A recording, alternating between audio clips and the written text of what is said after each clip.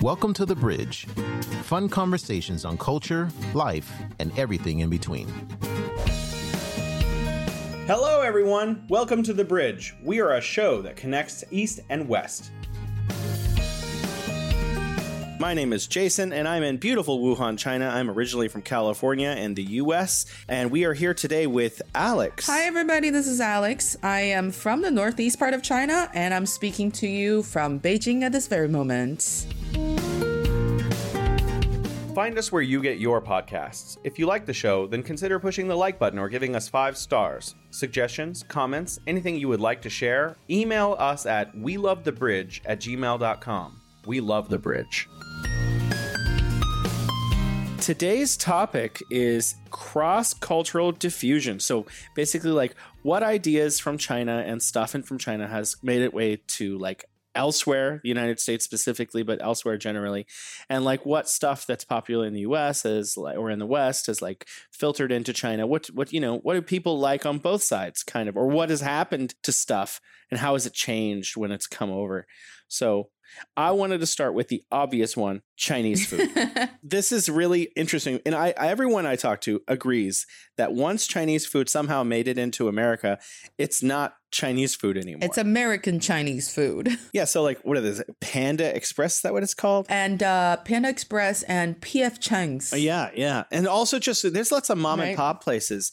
And you know, what's really interesting is, okay, it says like mom and pop Hunan food, yay. But it's, if you go to Hunan, food's not like that. No. So who are these mom and pops?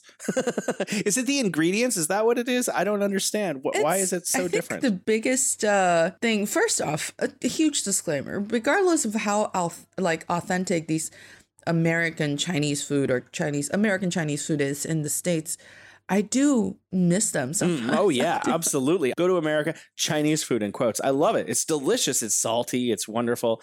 They have some dishes that I've never seen here.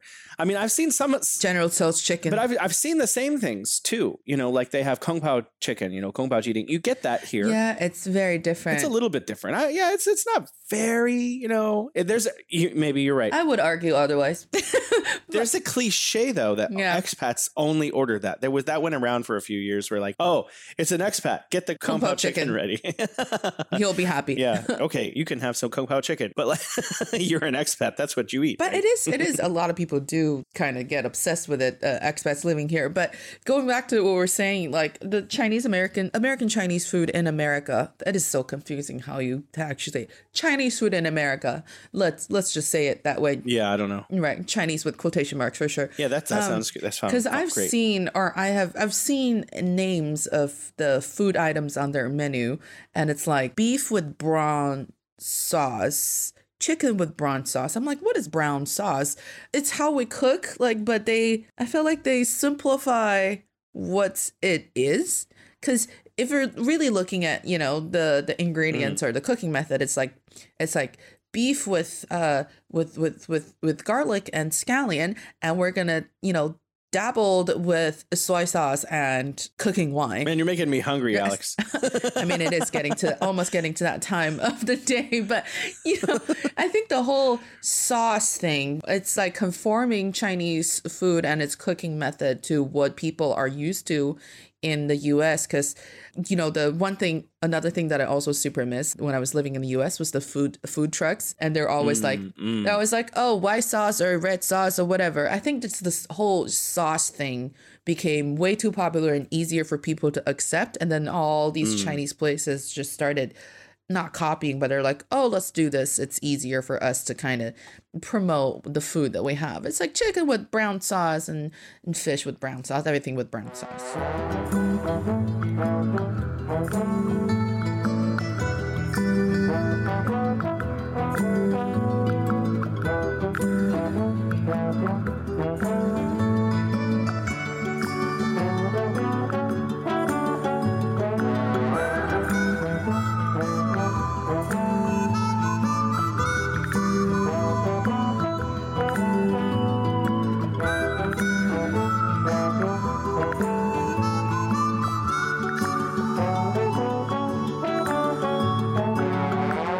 Change gear a little bit and talk about a parallel. I oftentimes hear from like Latin folks that Americans don't have Mexican food, and that it's like Tex-Mex or Cal-Mex or however they want to describe it. Yeah. And that it's like, oh, a taco doesn't have all this stuff. Why does it have like, 20 ingredients? It's supposed to have like 2 or 3 ingredients. Americans, basically, they take food from around the world. And there's not a lot of indigenous American food that people are like, that's from America. Yeah. Even like the hamburgers, like contested, it's like from somewhere in Europe, maybe, apparently. But so like Americans just take other people's food and then they add all these, okay, it would be good with this and that and this other thing.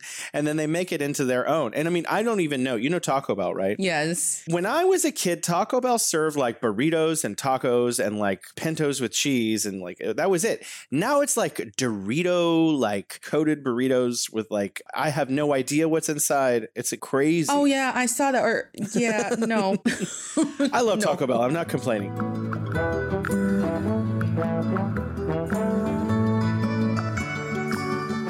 Chinese people have been living in the States for 150 years since like the railroad projects.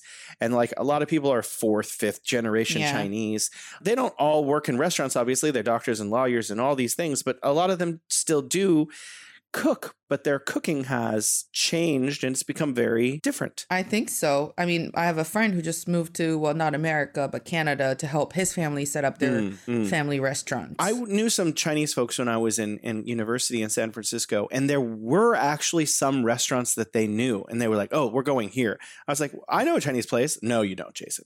And they would bring me to like these places, and I was like, what is this? This is very different. This isn't Chinese food. And they're like, no, this is Chinese food.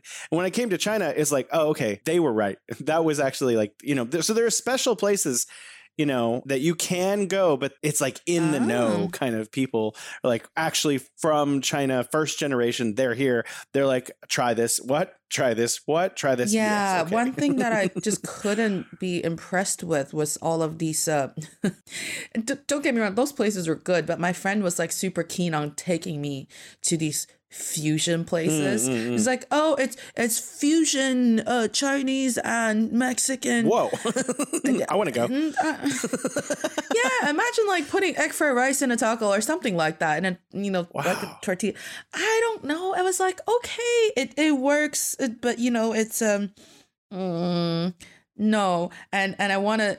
Just speaking of fusion food, I just want to share a really quick little funny story that we just heard last night. And our friend, and if she hears this, she's going to be, I hope she's not going to be mad, but she did this. we were talking about the most underwhelming meal that we've ever had in our lives. And her daughter, who's 13, goes, oh, Mom, you really, like, that's okay. Remember that time when you opened the fridge and Dad and I were still not up yet, and you saw the leftovers in the fridge, and you're like, let me put everything in a blender and heat it up and just put some cream on top of it and serve the soup to my beloved husband and my daughter.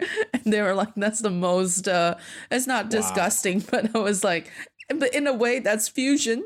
I was like, this is why fusion food just kind of like, I don't get super impressed with like these Asian fusion places, but they're super popular in the States and most of them are really fancy as well. I was like, you're asking me to pay $16 for 4 dumplings? No, thank you. I don't care what sauce you put on top of it. No.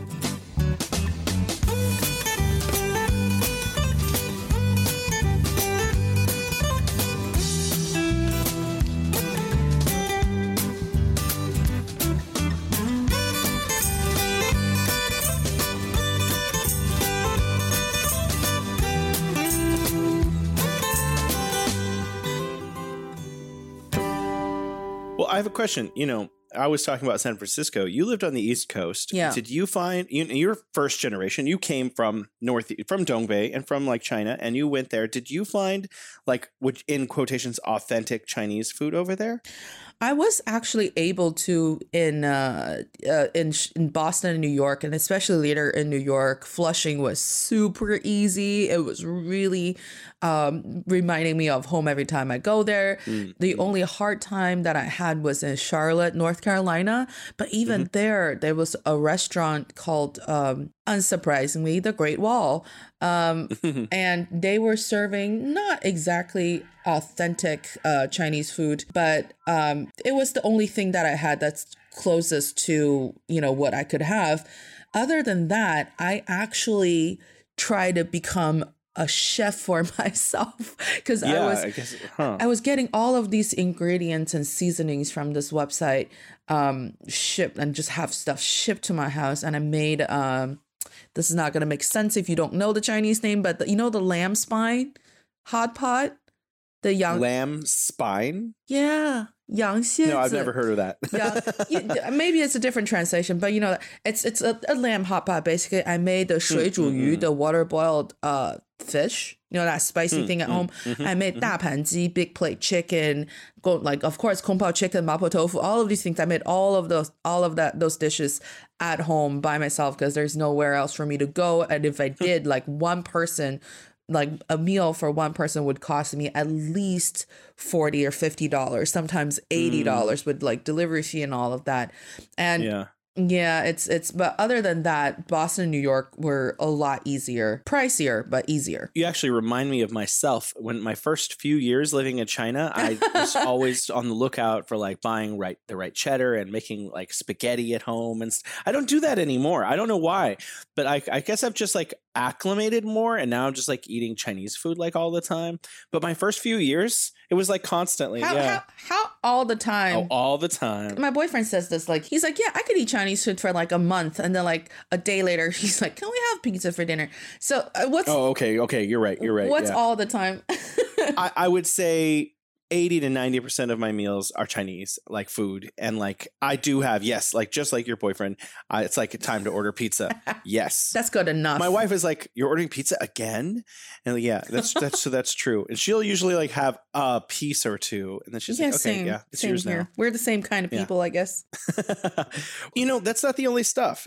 Food is not the only thing that's diffused. Well, actually, before we move on, maybe we should talk about what Western foods have diffused into China. Let's talk about the opposite. Oh, absolutely. Because they're you go to Sanlitun and there's sorry, for those who are listening, Sanlitun is the neighborhood, the happening place. There's burger restaurants everywhere. It's pretty authentic though. Yeah. No? Yeah, absolutely. Right? They're really good burgers. They have burger festivals where the Beijinger has all these competitions for who has the best burgers, which I always find ridiculous. Why? But it's fun. I guess it's fun. I don't know. I feel sometimes weird being in China, voting for the best burger. It's I came to China to experience a different culture, and suddenly my friends are begging me to vote for their favorite burger restaurant. Did I just come here and continue living the same life, or did I come here to be in China? Look at it as the lion dance parade in Chinatown for Chinese people living in the States, and then you'll feel better about it. But I feel the foreign cuisines, if we're talking about foreign food, foreign restaurants for foreign cuisines, I personally, I felt they are still pretty authentic. There's some Italian places in Beijing that are really, really, they provide you with really authentic flavors. It's not Chinese nights and stuff. It's usually, in my memory and in my knowledge system, it's usually the chain restaurants, the fast food restaurants that tend to do a little more, let's say, adaptation or localization of their food menu. And McDonald's and KFC, which I believe were the first two foreign fast food restaurant chains that entered China in the early 90s, they have always been trying to do something that's more Chinese and make sure the menu is not completely just the same with what they have in the United States. And those items are always, most of the time, pretty popular with Chinese people because it's a foreign brand, but hey, it's still, speak to our taste buds. So that's pretty good. I was thinking about Taco Bell because they have one in Shanghai and they opened one recently in Beijing. Yeah. About, I don't know, 3 years ago.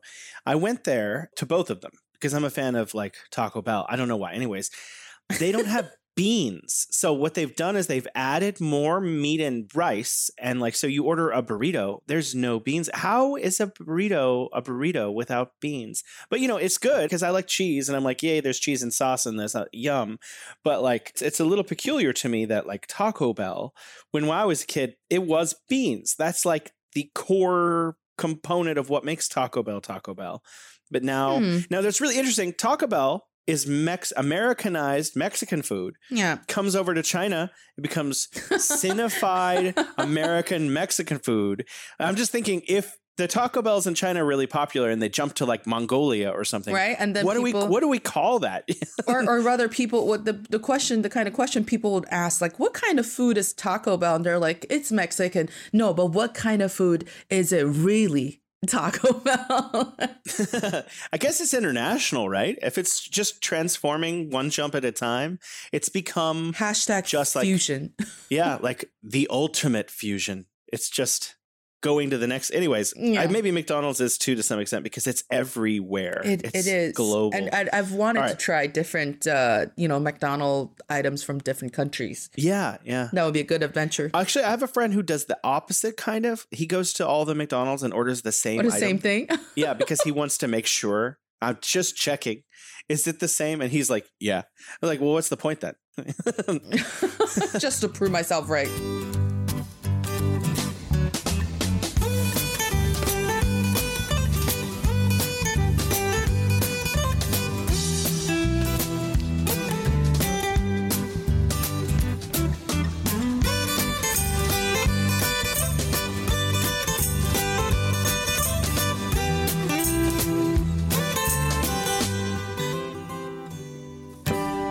There are a lot of other things besides food that diffuse. I actually have a list here of all the ancient kind of technologies that come from China and have diffused around the world to everywhere. Mm-hmm. So the compass, paper, printing, boat rudders, porcelain, the iron plow, seismography, silk, the crossbow, coffins, and gunpowder. Wow. Oh, I looked it up. So it's not like, I found another website and I was like, okay, what's there? And so it's really interesting. So these are the things that have diffused from China. Yeah. And obviously, I had this, I took history. That was what I studied in university. I had a professor, Dr. Getz, and he was talking about like, the whole world never really been isolated from itself, and all kinds of technologies, wherever they came from in the history, have always diffused around, and stuff in Europe made its way east, and stuff in China made its way west, and stuff in the Middle East kind of went every direction, and like math and like, all kinds of technologies have always just sort of made their way around the world, even though there's this, some people have a perception of like locked localities of, culture. Really, things are constant. And really, what is the Belt and Road? The original belt, the original like west-east belt where the Silk Road was where everything was traded, really facilitated a lot of that. Yeah. I'm thinking for contemporary things, more or less. So I know this is not contemporary for China, and it's a very big cliche, but Kung Fu, like... Yeah, it's the biggest cliche we could probably think of. But yeah, it's very popular in the States. Not just Chinese martial arts, but Korean martial arts and Japanese martial arts. Eastern martial arts are really popular in the United States. I'm not really sure. I was never one of the people that did it. I'm not really like a physical person. Because I never put all that information together. And it is, everybody is trying to learn some kind of, fighting technique. This is in China. Older people generally do Tai Chi, but my brother was like, oh yeah, Tai Chi. There's a movie from the 80s, I think it's called Roadhouse with Patrick Swayze. And it's like a kind of a, I don't know, rural area where Patrick Swayze goes to a bar and he becomes a bouncer and he's like a badass. And he does Tai Chi like in the back behind a farm at one point, and everyone's like, oh, wow, he looks so cool. I think that really actually touched on my brother's generation a lot. And a lot of young people, because of this movie, became really interested in Tai Chi. So he was taking Tai Chi classes for a while with a Chinese martial art instructor. Uh-huh. This instructor, he did sword play. He didn't just do the slow motions. He does all the really fast Tai Chi and stuff too. And so it's really interesting. In America, Tai Chi is looked at this very cool, very like foreign, but also like really interesting way of moving. And it's associated with Taoism and other stuff where like, I think in America, Taoism is like the yin yang symbol. And I'm not sure they understand anything else. But I don't know. I don't know. That's just my guess. But, it's very, very popular. It's definitely diffused into the culture of young people in America. Like, yeah, and if you think about all of these, a lot of my American friends are like, "Oh, you don't know those kung fu movies from Hong Kong in the 70s or the 80s?" I was like, "No, we don't. It's different. Like the kung fu in our head that's worth being put on TV is something different than this." But if you think about these other successful, like really big hits, like The Karate Kid and, you know, all of those movies, I don't know why American people are really drawn to exploring this different, very foreign, imported way of fighting. But for China, at least, I remember feeling, when I was in college, I would walk around because we did have some foreign students, like exchange students in my university, but it wasn't that many people. It was like maybe 200-300, and that's really, like wow, everyone from different parts of the world, not just America. Yeah. But I would go to these like small little hole in the wall places in the back street of the university, and I would walk by some of the residential compounds, like these little, you know, it's a very unassuming space that you didn't think would be a teaching space, and you will see a group of foreigners practicing Tai Chi with just a Chinese grandpa. And I was like, you guys, like, people are really willing to put time into learning this. My one of my very dear friends who just left China, Anna, she's not from the States, but she's from Germany. She signed up for a Tai Chi class, and she was actually trying to understand the philosophy of it. And then she took it for like a couple of months, and one day we went to her place, and we were like, Anna, can you do a demonstration? And she's like, but it's not about, you know, showing. She's like, how about I do this? How about I get into the stance and you try to push my arm? And one of the male friends in the group went up to her and started to try to push her arm. And he was like, he did this face. He was like, I can't move her. Like, and she's a smaller lady, and he's like, I can't move her at all. And I tried it myself. And it's funny how I kind of felt that from a foreign friend. And I was like, my God, this part of my culture is so powerful, and pun intended. My wife, actually, she took some classes for a little while in Beijing. Yeah. They were not teaching her, you know, like when you look outside in China in the morning, you see all the older people doing the really slow motion, like they have the whole loop where they go through the series of, they were not showing her that at all. Instead, they were showing her like one thing. She'd go in for a lesson, 1 or 2 hours, and they were just like, how to push this one way. Okay, just going to push this way for an hour. It was very different than what I had imagined. I mean, the whole thing about that is being slow and patient and use your chi. I guess. I've never taken a Tai Chi class. I haven't either. I want to, you know, that's early. We should, okay, yeah. So we should do when you do come back to Beijing, and if you do decide to do an episode, if you're doing a vlog, we should go try it together. It would be fun. Yeah, that would be very entertaining for some of my viewers. You know, okay, so let's reverse that a little bit. Boxing, you know, I don't know where it comes from. I guess Ireland, just guessing. Sorry if someone knows where it really came from and they're like, no, it's not from Ireland. Yeah, let us know. But, you know, let us know. It's very popular in the States and has been for a long time, for like a couple hundred years at least. And, you know, that's something actually you see here in China now. Boxing has diffused over. I went to a boxing match in Beijing, and I watched my friend Fanto knock the daylights out of his opponent, and I felt bad. I was like, oh my gosh, good job, my friend. Is that other guy okay now?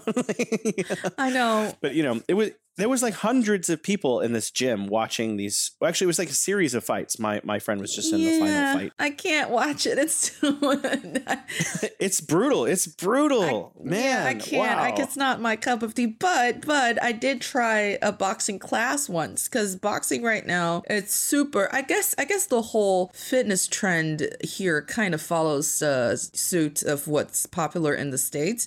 And boxing was one of those things that got really popular in recent years. And a lot of girls, and there are a lot of girls who box regularly. And I went to try a class for free, and it was a Chinese coach. He's very, very good. And I will say that it is the most physically demanding thing I've ever done.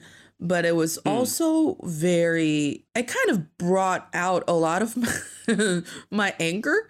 But it wasn't like, one of those, I wouldn't call it therapeutic. It's a weird experience. And I got a bruise on my knuckle because I didn't tie the boxing band correctly. But when I saw the bruise afterwards, I was like, oh, I like this. I feel so caveman like.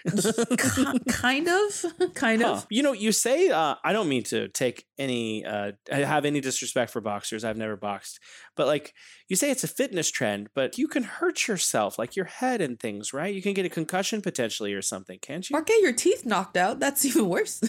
I guess they have the teeth guard for that. I don't know. I'm not sure. I've never done it. It looks really scary. It's not the kind of thing I would do because I'm too safe. I don't know if safe's the right word because I love cycling. I cycle like crazy. Yeah. And I literally like crazy. I think I probably have an accident on the way. Don't say that. Knock on something. I'm knocking on wood. Oh, I don't have anything. I just did. I've got some plaster here. I just knocked on the wood drawer that we have. Thank you. There you go.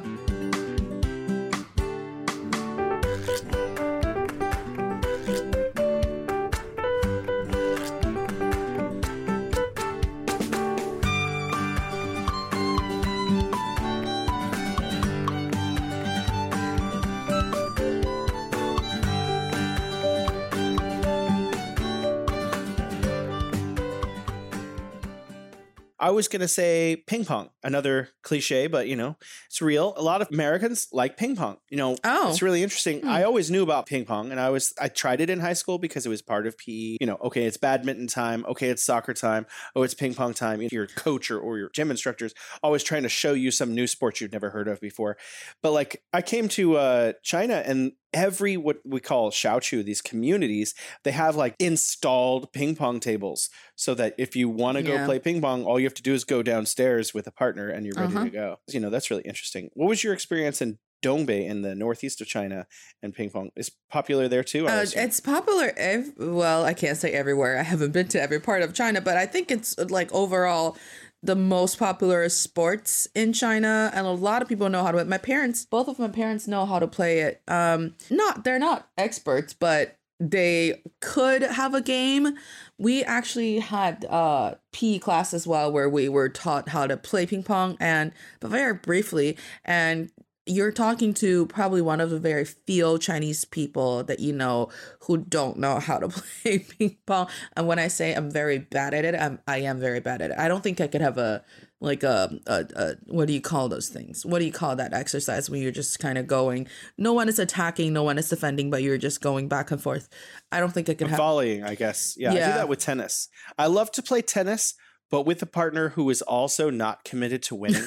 And we just deliberately hit the ball to each other so that we can have the opportunity to hit it back. I think it's called volleying. I don't know. I'm not sure. Yeah, I need to look it up. Rallying? I don't know. We both need to look it up. But I can't play ping pong. But my company does have a ping pong room, and I always hear people when I go work out during lunch hours, when I'm on my way out, I always hear there will be like a group of 4 or 5 people just playing ping pong, and they sound like they're having a very lovely time. And I was like, I can't be part of that fun. What a shame. I have a friend. He lives in Beijing. I think he works for the same company that you work for, actually. Probably in a very different department.